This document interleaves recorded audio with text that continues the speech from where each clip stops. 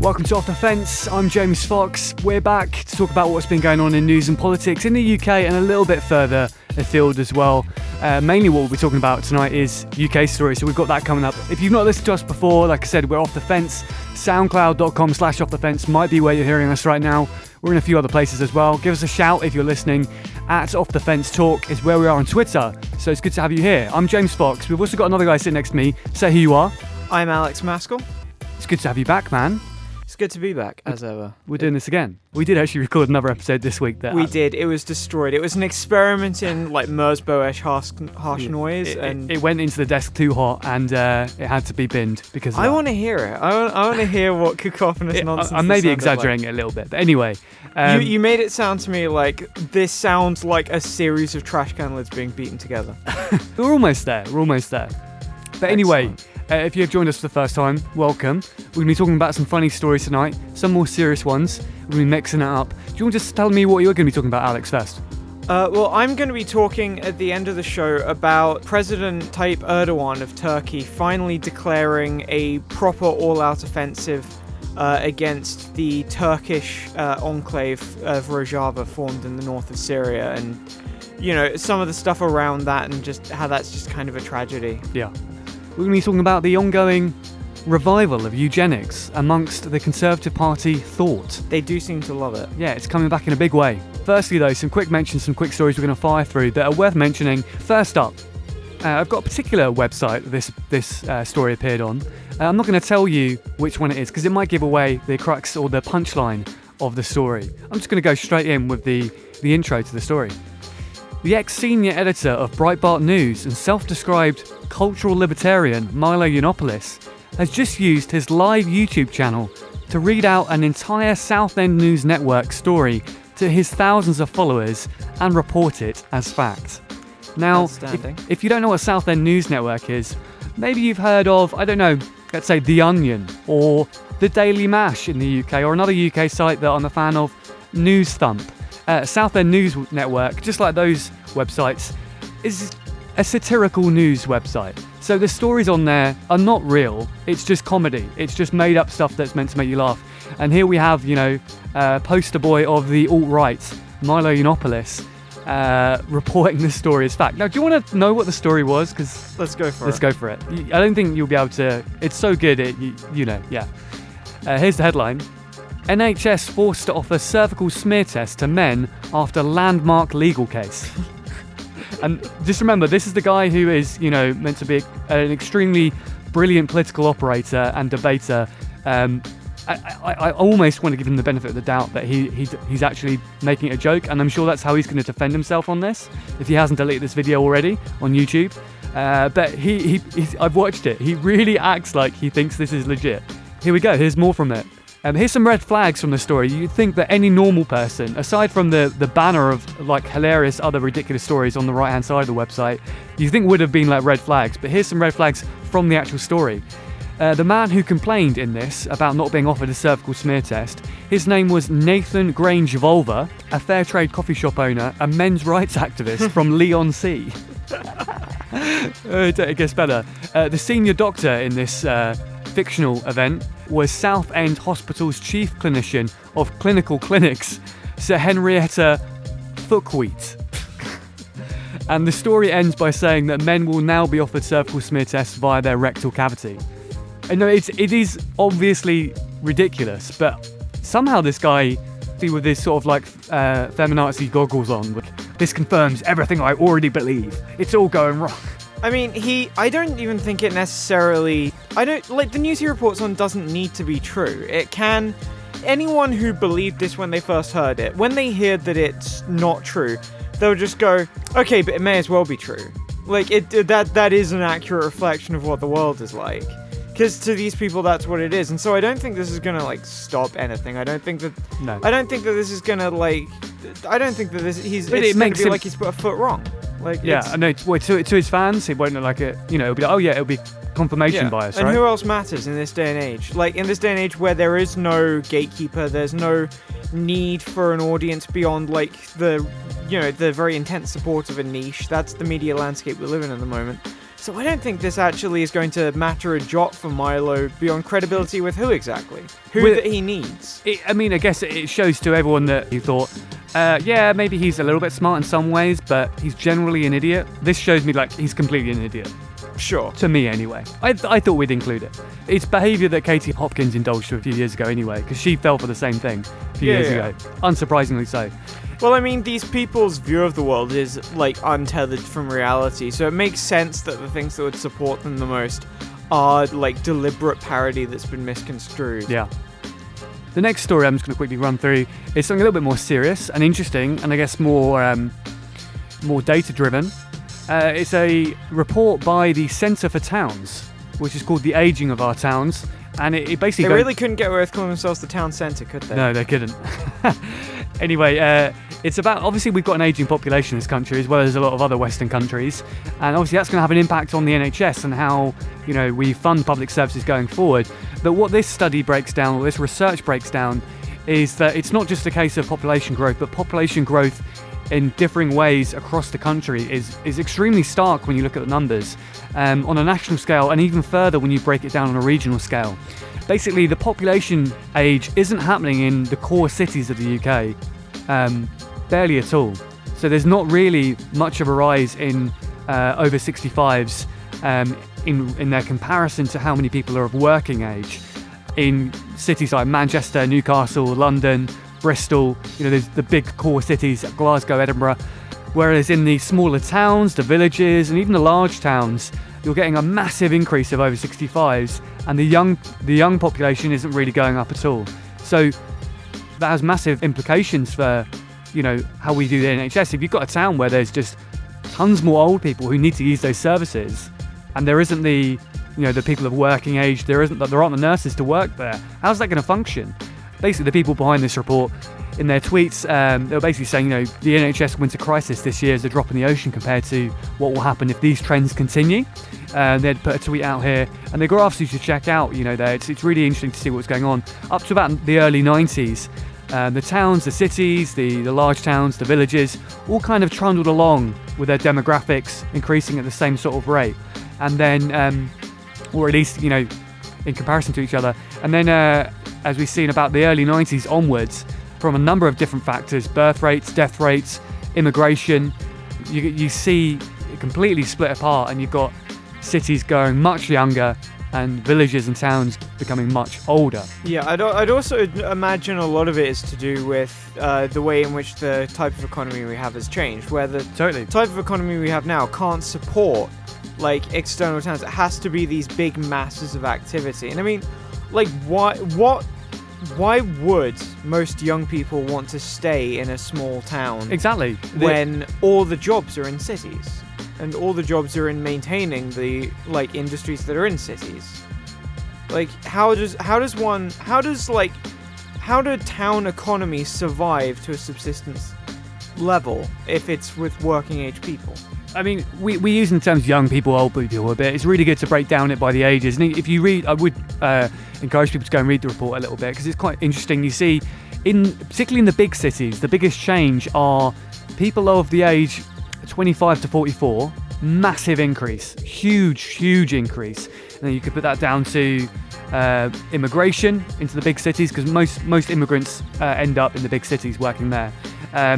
You could put that down to the factors you've just outlined, young people moving to those areas. And you see basically 65 and over have increased in every single type of town and village, large town, but they've actually gone down in cities. So you've got older people leaving cities since the early 90s, and potentially immigration, or whether it be young people coming in, increasing the younger demographics. So, well, I mean, what are you going to do on a fixed income? You can't afford the kind of rising rents that you have in cities. Yeah, exactly. So check that out. It's interesting. Lastly, I want to talk about something a little bit more local to where we're actually recording. We're in Brighton. There's a council by-election coming up soon. Oh, really? And it's in a very safe Labour seat, ward. It's East Brighton, vacated by the now MP for that area, stepping down as being the previous councillor. And it's like the Labour will win it. Now, the other parties obviously see that, and they'll put up fairly young candidates, because they know they're probably not going to win that seat. Sure. So they're not going to put an experienced person in there. You've got to toughen them up a bit, give them a couple of dry runs. Exactly. So you've got Lib Dems putting in, I think, a 19-year-old, and you've got the Conservatives putting in a 21-year-old, but the Conservative candidate is who we really want to speak about in this segment because, well, it's come out as reported by the Brighton Hove Independent. The candidate is named Edward Wilson, a 21-year-old student at the University of Sussex. We should also, just before we start to set the scene, I think we should probably, just imagine Jacob Rees-Mogg, exactly Jacob Rees-Mogg, but 20 years younger. That is exactly what this guy looks like. It's terrifying. They must be cloning him now. Now, I left people on a cliffhanger there. Wrote a blog piece. Now, what is this blog piece about? This young, up-and-coming Rees-Mogg-esque lad. What has he written about? Well, he basically wrote a piece titled, "In the Defense of Enoch Powell, Why He Was Right on Immigration." We've got some quotes from it here. The original Rivers of Blood speech was one of controversy, but it is clear that the threat Enoch warned us about has become a nightmare we're currently living in. Britain has been gradually deteriorating through the sheer volume of immigration over recent years. And it goes on, and you can probably imagine what it is. It's your kind of classic, Enoch Powell was right, immigration, we're being overrun. They've ruined our economy and they've destroyed our culture, where culture is constantly being destroyed and recreated, and our economy is changing because of vast material vast material changes and changes to the way in which global capital runs, not due to there being more immigrants. There you go. We've got some more quotes from here. People are such gawping fucking What idiots. started as a river now has turned into a flood. Like all floods, it has left economic ruin in the wake. Blah, blah, blah, blah, blah. It goes on. Now, he's basically come out saying, guys, I don't actually believe this stuff. I just wrote it to be provocative, to stir debate.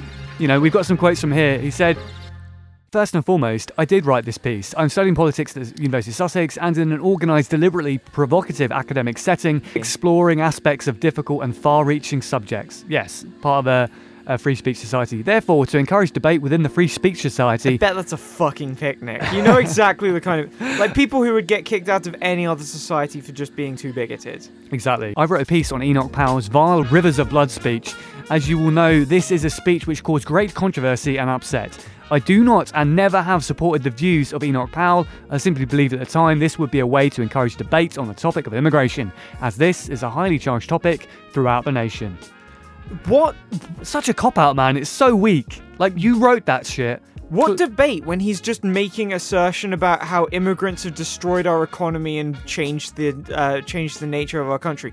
What healthy debate does he think is going to come from that? Yeah. This is I swear every time they do this, it's just incredibly obvious that they're just covering from the fact that if you want to explain away the racial and ethnic economic disparities in this country and in America and in the West in general, in order to portray that system as just, you have to be able to say that these ethnic subaltern groups deserve to be economically lesser, and so you come up with bigoted crap like this. This is how it goes. This is how it's always gone. I bet if we ask this guy his thoughts on Charles Murray, he'll have very nice things to say. Exactly.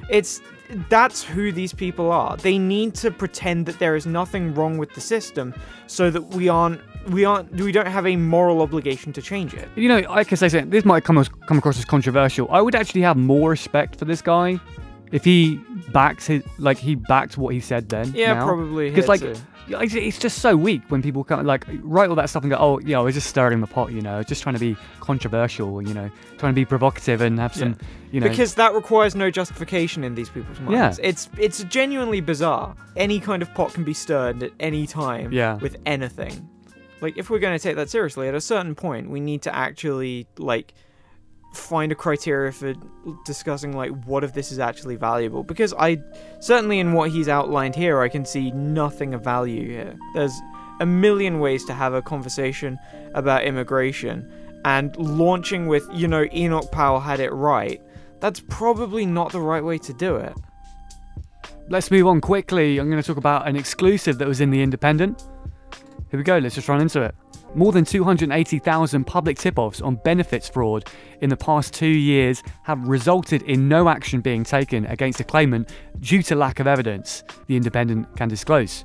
The revelation has led to claims the government is guilty of creating a witch hunt, with critics calling on ministers to re-evaluate contentious system, suggesting members of the public should not have a role in identifying and investigating fraud within the welfare state.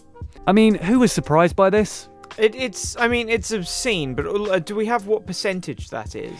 It's consistently about 87 to 88%, actually. I mean, yeah, that makes sense. Considering how demonized people who, rely on the welfare state are in our society, it's absolutely no surprise to me that these fucking swivel-eyed, male-reading, twats are, dobbing in their neighbors and fucking grassing on everyone, based on entirely spurious suspicions about the kind of people they are. Yeah. Do we have statistics on the racial breakdown of these false claimants? We don't actually, no. That would be interesting. Because I'm sure it's not completely... I mean, you can probably guess what it would be like, but it's not completely uniform in terms of what's reported on each one.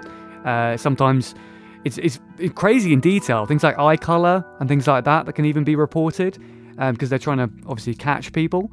But it's probably not consistent throughout. Each report isn't the same amount of information. But I mean, this kind of, who's to blame for this? Obviously, there's politicians that stoke this sort of stuff.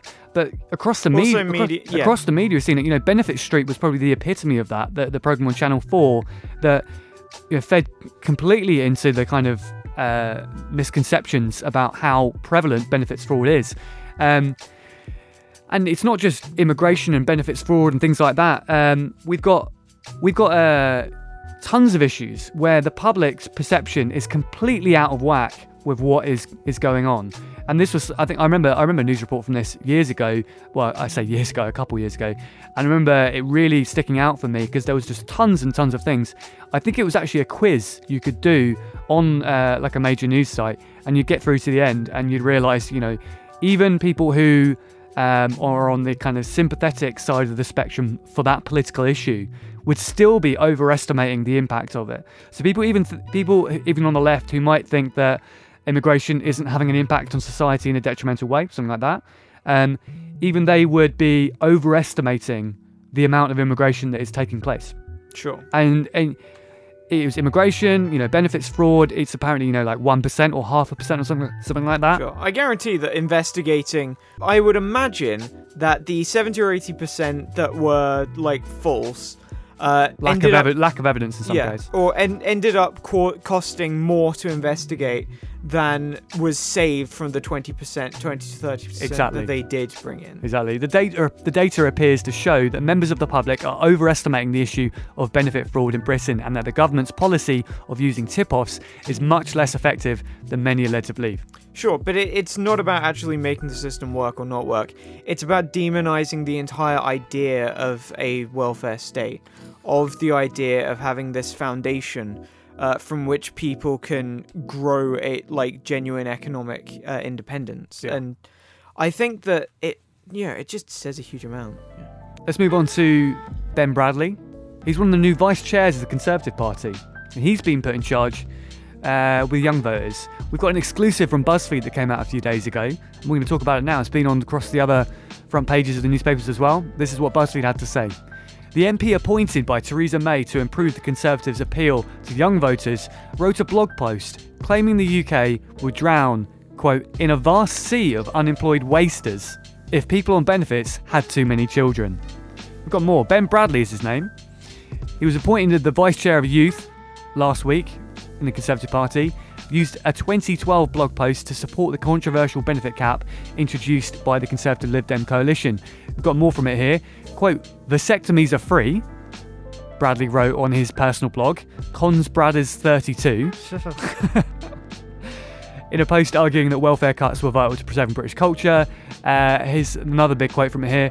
Families who have never worked a day in their lives having 4 or 5 kids and the rest of us having 1 or 2 means it's not long before we're drowning in a vast sea of unemployed wasters. Does he think unemployment is genetic? He might be implying that. Let's go on. And he says, vast sea of unemployed wasters that we pay to keep, exclamation mark. Ian Duncan Smith's cap proposal is spot on, exclamation mark. So it's almost like he does think that. He thinks that if we sterilise, a lot, basically all the people on benefits, we won't have to give benefits anymore. That's basically all it is. There's also the outrage that, like, we pay to keep all these children. As though it's like, we could just be letting them starve, you guys. Yeah.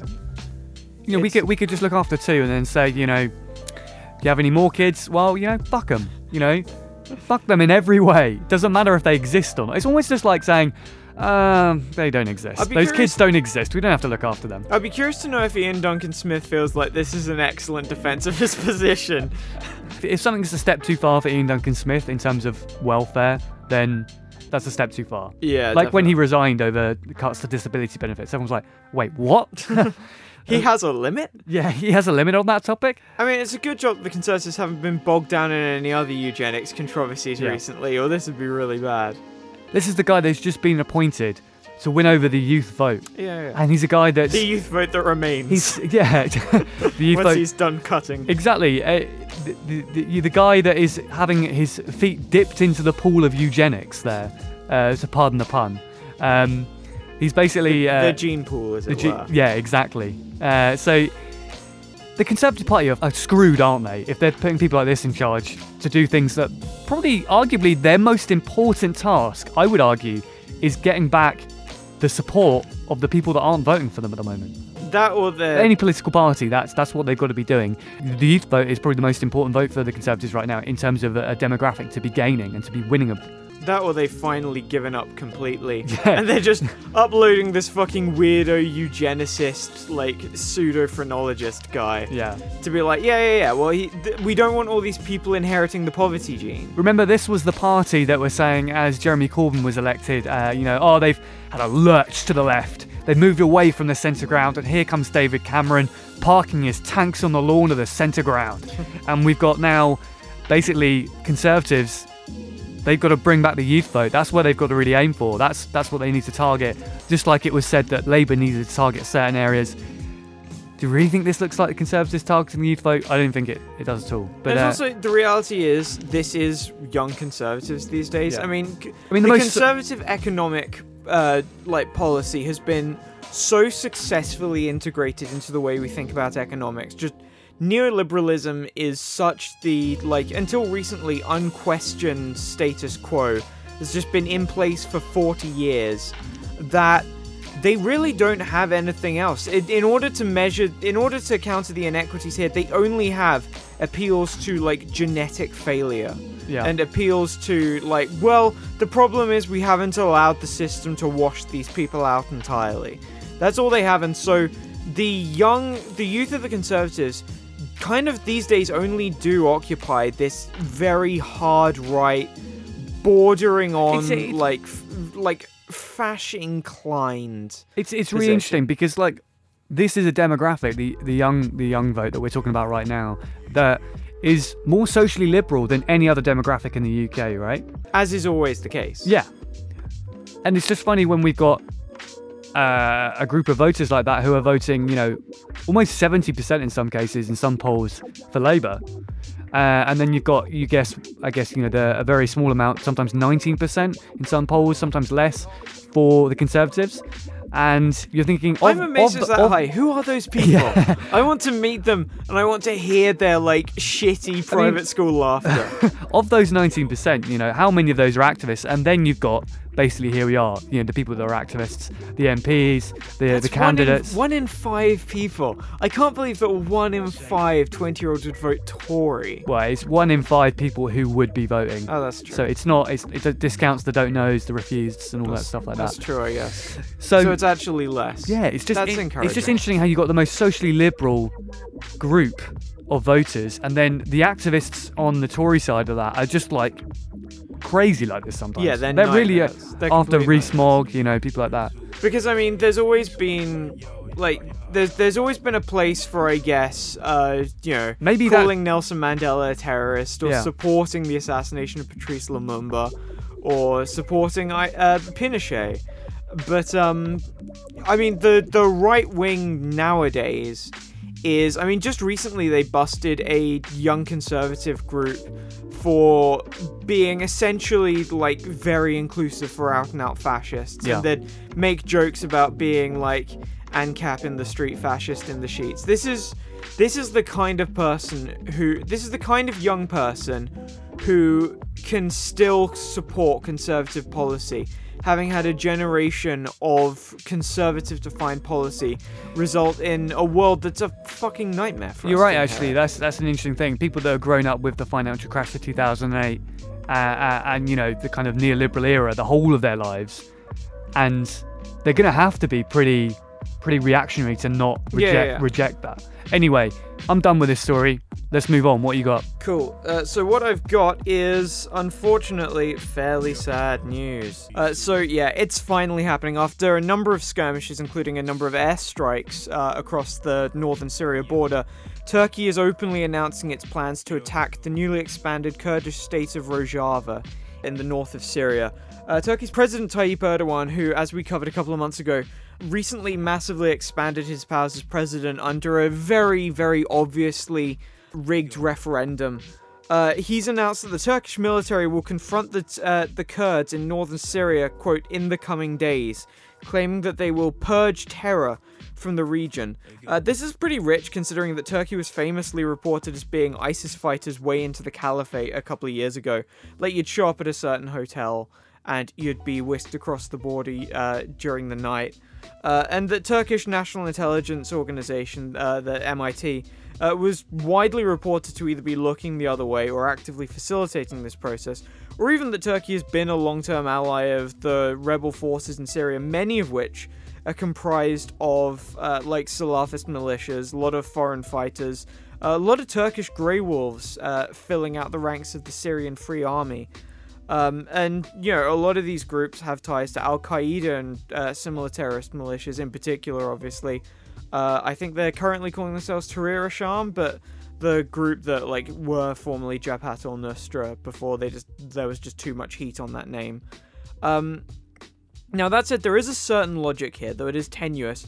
Rojava is run by the Democratic Union Party, a leftist Kurdish group, and its borders are secured by the People's Protection Units and the Women's Protection Units, the YPG and the YPJ, respectively.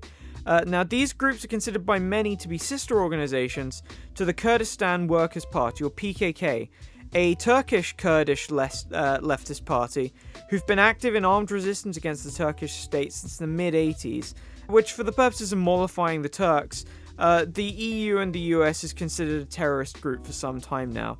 And this has always actually been a point of contention in Turkish Western relations, that we have been openly supporting the YPG and their a later incarnation, the SDF, for quite some time. They've been really, really effective in fighting ISIS. They were kind of the first people to really strike back a win against ISIS at that point in 2011, 2012, where they were absolutely sweeping across that region. And there has been a question: are the YPG and the YPJ a sister organization, or are they a completely separate group of leftist Abdullah Öcalan inspired Kurdish fighters who just happened to find a bunch of guns in the mountains up north?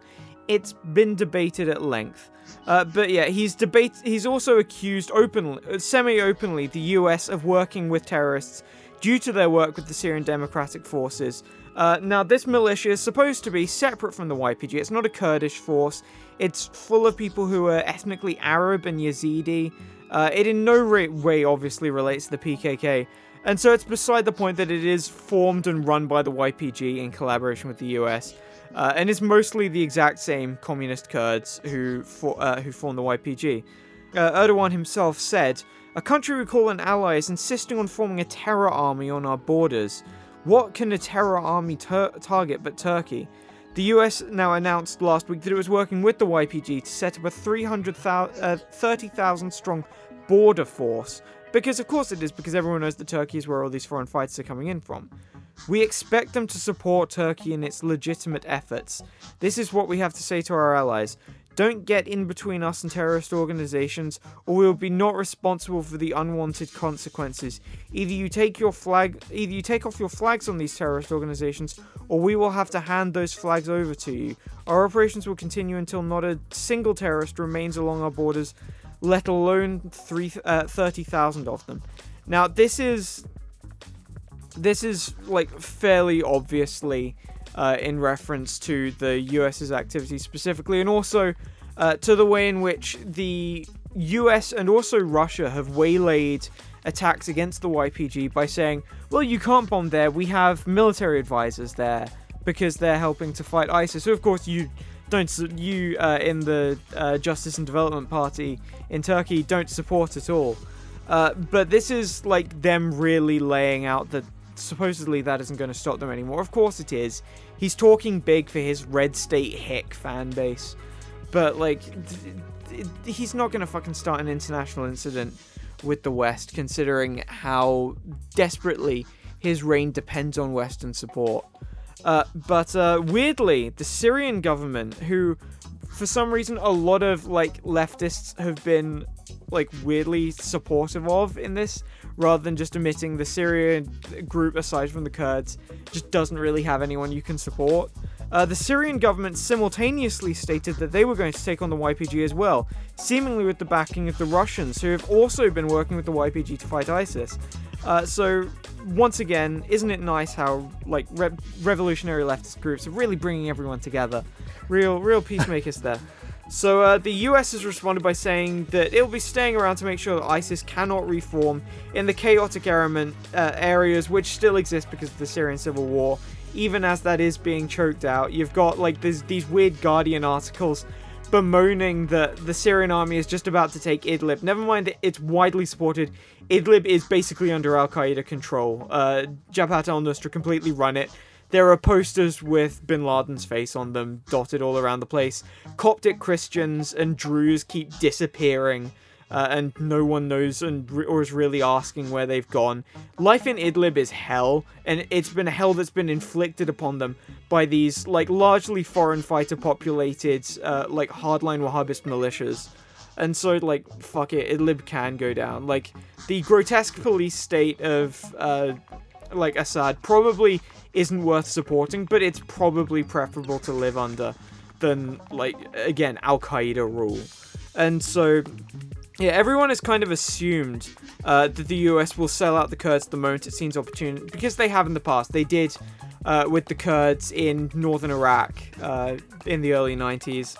But this analysis always assumed a greater foothold with the rebels that never really happened, because there was a sort of like mid-tier rebellion with the army. The CIA wanted everyone to get behind the rebels and like these hardline Wahhabists. There were, for some reason, a lot of Muslims coming down from the Caucasus parts of Russia, and in particular a lot of Chechens have been very high up in ISIS and a lot of these other militias. And, you know, it's generally considered the case that the CIA has, like, a sort of working relationship with some of these people left over from the various Chechen and civil wars. And so the CIA wanted to get very involved with that, but basically the reporting suggests that the mid-tier of the army, like the officer class, went like, no, we don't want to work with these guys. They're fucking horrible. They're all Salafists. We know what happened when we trained up Salafists in Afghanistan in the 80s, and it kind of came back to bite us in the ass. We're going to fight with these communist Kurds. We really like them. They're really cool. That we like hanging out with them. And so a lot of there has been a lot of genuine institutional investment in the Kurds. And so right now, a lot of the traditional analysis has kind of stopped being quite so applicable. So it's going to be interesting to see how willing to push back the US is, because the US has nuclear bases in Turkey. That's the thing that binds them to that. So there's only so far they can push the Turks, but they also do really seem to like the Kurds now, and they are very invested in that. And certainly in this country, a lot of foreign fighters who've gone over to fight for the Kurds, a lot of British leftists who've gone over to join the YPG, as well as a number of Americans, including Brace Belden, aka Piss Pig Grandad, who we discussed on this show in the past. I'm not sure if that would have been an airing episode. But yeah, so now we have just a couple of questions. Like, are the YPG, like, something that can be directly applied to being allies with the PKK? Because they are... It is not the case that there are a bunch of Turkish Kurds across the border fighting. The Turkish Kurds are doing their own fighting in Turkey. And, you know, how willing are we going to be to screw them? It's really a thing that no one can really pick out, you know, exactly what the future is going to be, aside from essentially that Tayyip Erdogan is dead. Like, as with most wars, this is largely about the domestic politics at play. Tayyip Erdogan is going to use this as an opportunity to crack down against Kurds in Turkey more and more. And so, certainly that's going to be really fucking horrible. But the worst case scenario here really is a crackdown against Rojava, which for a lot of leftists has kind of really stood out as being this beautiful ray of hope in the Middle East. This one, like, good thing. This, like, wonderful, like, socialist, militant, feminist, like, radically ecological enclave of people genuinely looking at the patterns of, like, dysfunction in the past in the region and genuinely looking for an optimistic future way forward. And I know a lot of other leftists have really found a lot of enthusiasm in the Rojava project. And certainly it's something that is, like, something that I really look up to. And so my desperate hope is that there is a possibility of these people being able to make a genuine, like, autonomous zone for themselves here without being absolutely pulverized by the Turks. And if we see Turkish tanks rolling, I mean, you're probably not going to see us rolling across the Syrian border further into Kurdish territory. I don't know what that mean, Iraqi Kurds just lost a hell of a lot of territory recently after the Peshmerga basically swept out the Popular Mobilization Forces there. Yeah. So, you know, in other fronts, Kurds have really, like, overplayed their hands. Fortunately, the Syrian Kurds look like they're much, much smarter than the Iraqi Kurds. The Bazani tribe, who've been kind of in control there in Iraqi Kurdistan for a long time, have actually kind of had their power really shaken.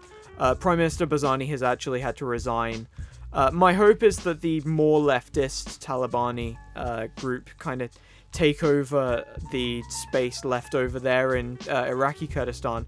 But in the meantime, like, Syrian Kurds have made such advances that it's been very easy to be very optimistic about them, and they seem smart, they seem very tactically savvy, and so my hope is that they're as prepared for the eventual American backstabbing that everyone assumed was going to come as everyone hoped they would be. And so fingers crossed they'll be able to retain something and they'll be able to keep this beautiful little experiment that they've had going alive. Okay.